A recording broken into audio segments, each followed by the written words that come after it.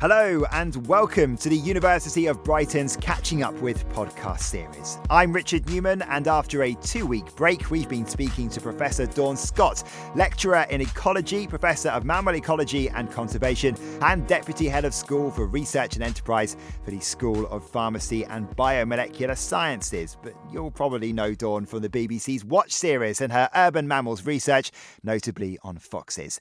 We talked about that, climate change, and how urban mammals and humans can coexist, but began our discussion by asking where her interests stem from. I'm afraid, like most small children, I got an interest in animals from having pets, and so I always wanted to work with animals, and I managed to do that as a job. Yeah, and you went on to study biological sciences at Durham, then embarked on a series of research projects around the world before coming to Brighton. So can you tell us about that?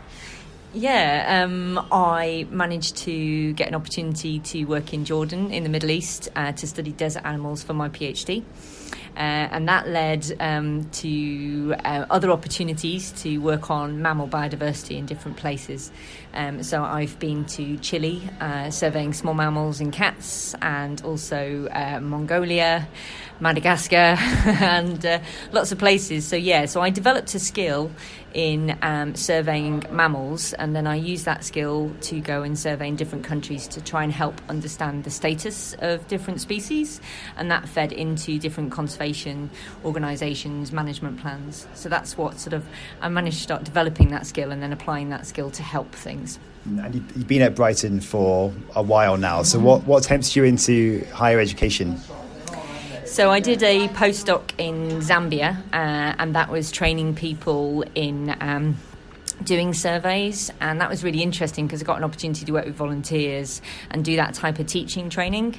In conservation, what's really important is to engage people, try and help them understand more about the ecology, and so teaching naturally fitted with conservation, because instead of just doing it yourself, you have to inspire and train the next series of generations of ecologists.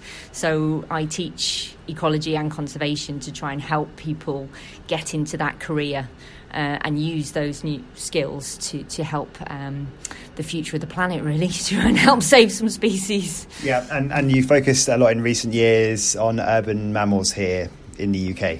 Yeah, my previous research actually worked in South Africa looking at the conflict between carnivores and farmers, and that was mainly working on brown hyenas and jackals and leopards.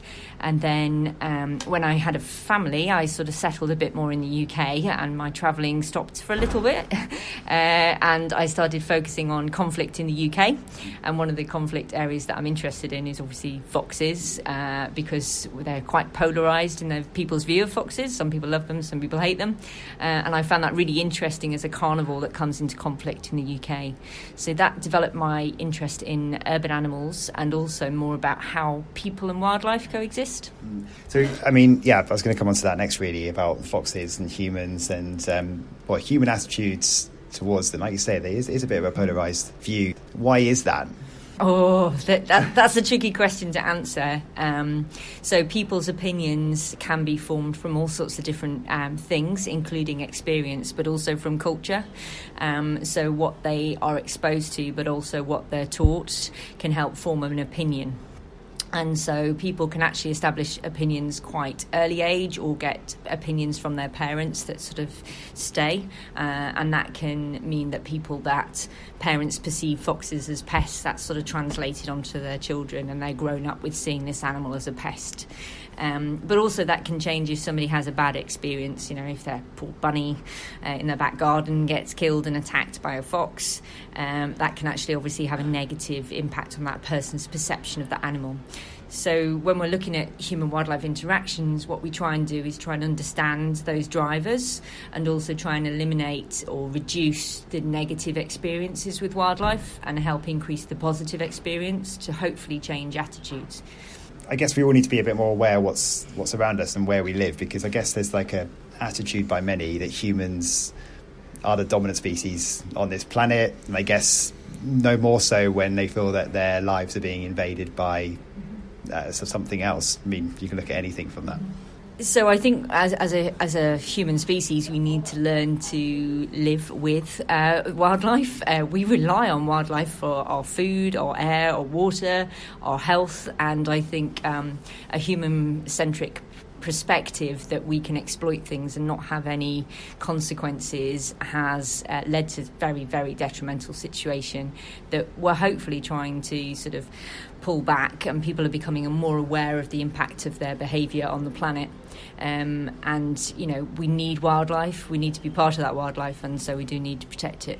So how can things change then? Changing attitude requires us to understand a bit more about the animals, and if we can understand something that causes that nuisance or that problem.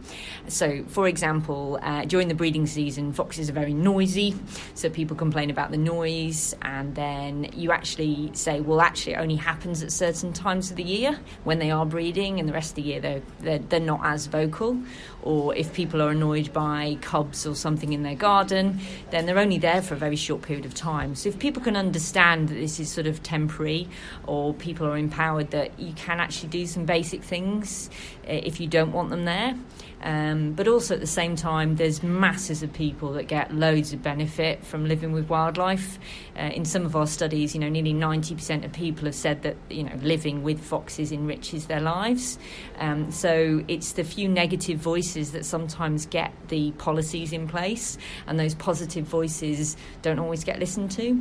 But it's really important that we understand that people do value wildlife a lot and do get a lot from wildlife, and we need to sort of celebrate that.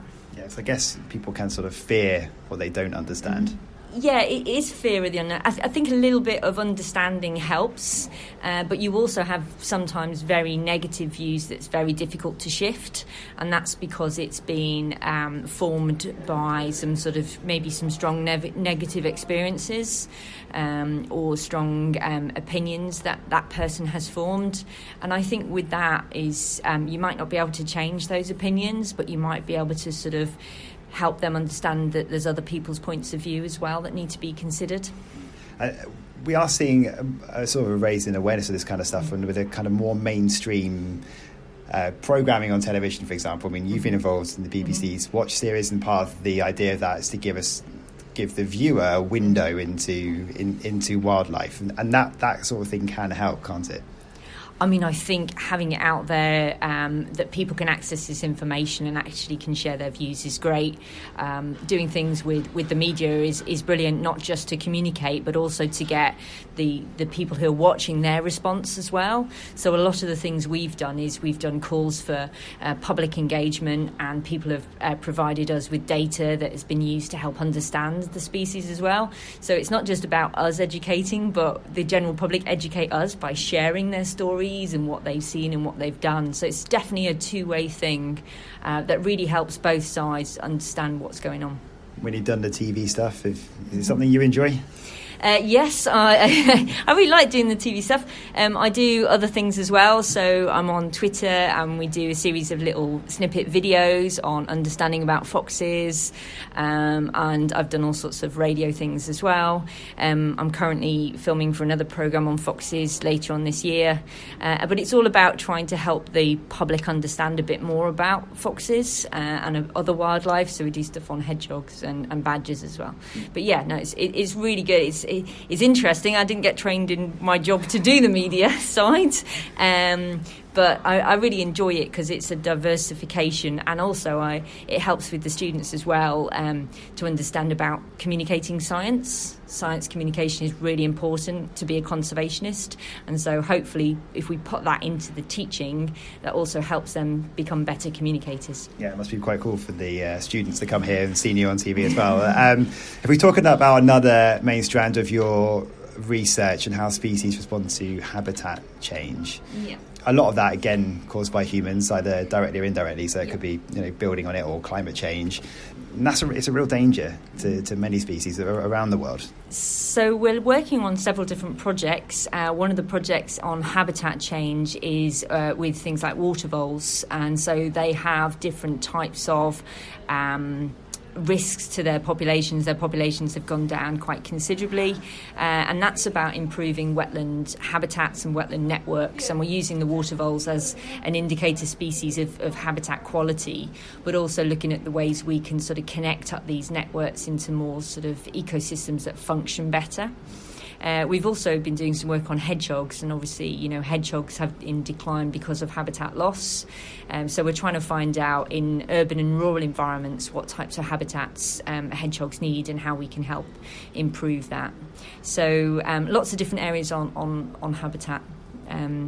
Sort of trying to improve it, make it better, and make it more resilient to future changes. Yeah, I mean, the state of our planet is a huge talking point right now. So it seems to have been sparked by cultural things. So like I was talking about before, about mainstream sort of TV programs. Blue Planet had a big impact on the use of single-use plastics, for example. Now Netflix has released something similar, Our Planet, made by the same people, again narrated by David Attenborough. And the focus of that is to highlight what humans are doing to the planet and the impact that's having on wildlife and the climate.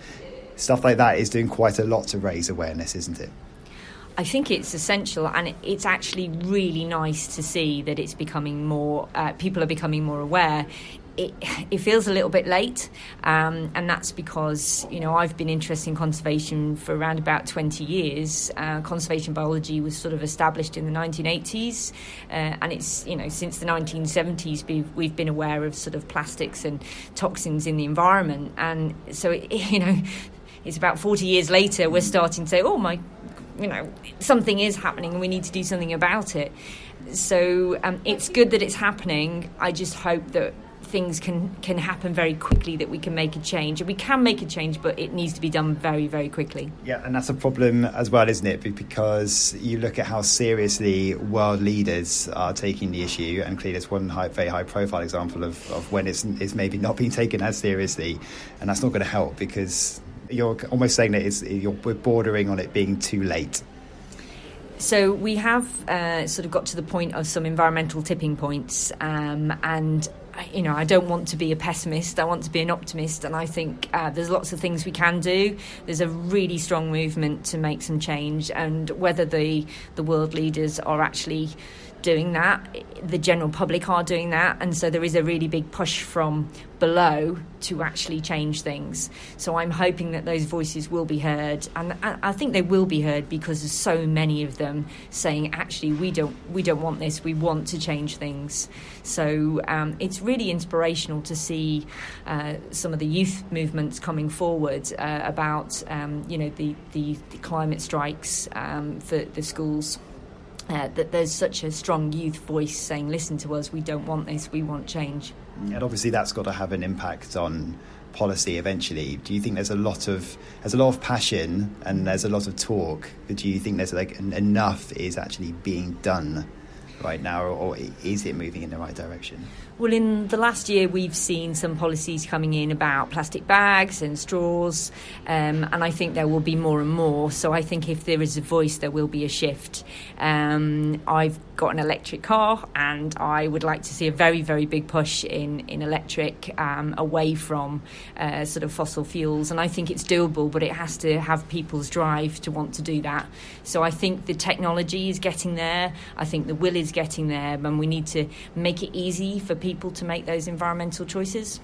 Although you say it is quite late down the line that it's all happening, I guess big corporations can have a big impact on this as well, and there are a lot of people who are moving towards finding solutions, and everyone's doing it sort of around the same time, but that is part of the problem that you've mentioned just now. I guess it's technology kind of having to sort of keep up to make sure the infrastructure is in place to make all these changes work.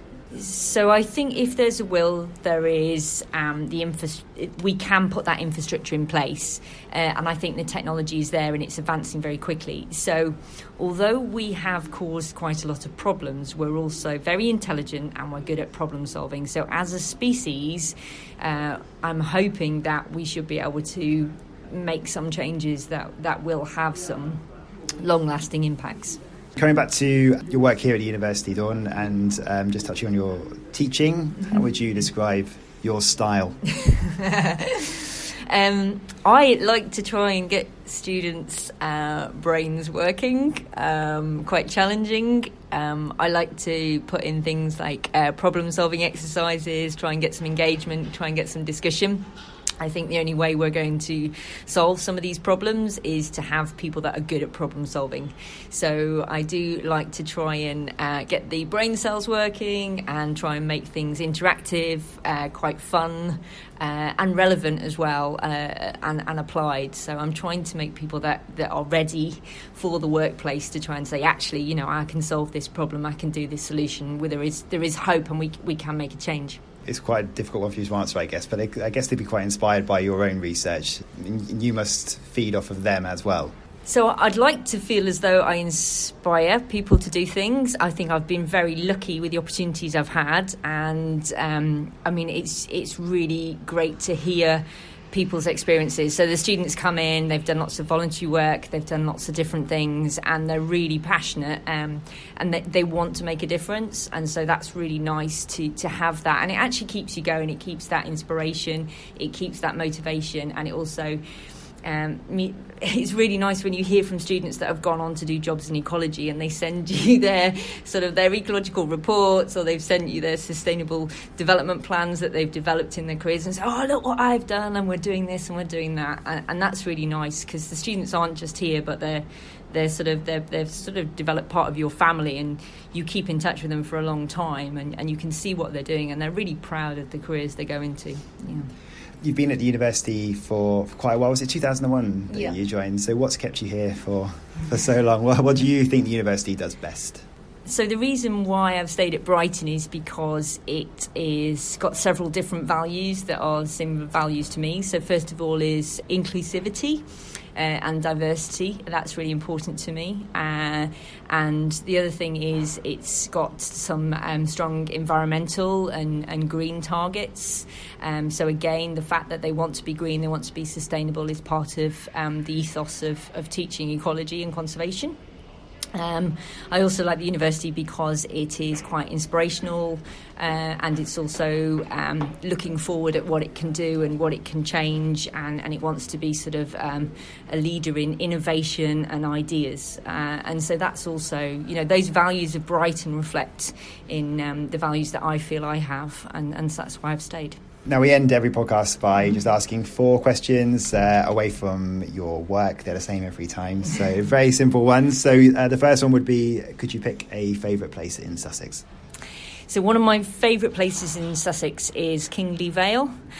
So it's a yew tree forest, so it's very old, and it's got lots of sort of pagan connotations. So it's really nice at different times of the year, different seasons, it's different colours. And when I visited there last time, I saw a stoat chasing a rabbit, so I got to see some mammals, so that's why I like it. Okay. What are you currently watching, reading and or listening to? You don't have to pick all 3. Okay, so I'm currently reading The Optimistic Child by Martin Seligman, and this is about it's a little bit about mental health, and it's also a little bit about how pessimism can be changed to optimism, and I think it's really important about conservation optimism, and I think we are having changes in mental health with especially within youth, and I think it's important for us to understand how we can change something that's negative into positive for a lot of different people, as well as the area in which I work. And if you were stripped of responsibilities for a weekend, how would you spend it in the perfect way? So most of my weekends are spent at a football pitch. I have 2 boys, and I also am an assistant manager for a football team. Okay. So that's what I spend most of my weekends doing, but it would be nice to have a weekend where I didn't have to do that. And what I'd like to do is do something fun with the kids and the dogs and go out on a family adventure, exploring somewhere I haven't been before. Yeah. Sounds good. And finally, if you could invite 3 people to dinner, past or present, who would they be and why? So I'd like to say something very intelligent at this point, because it's one of those questions.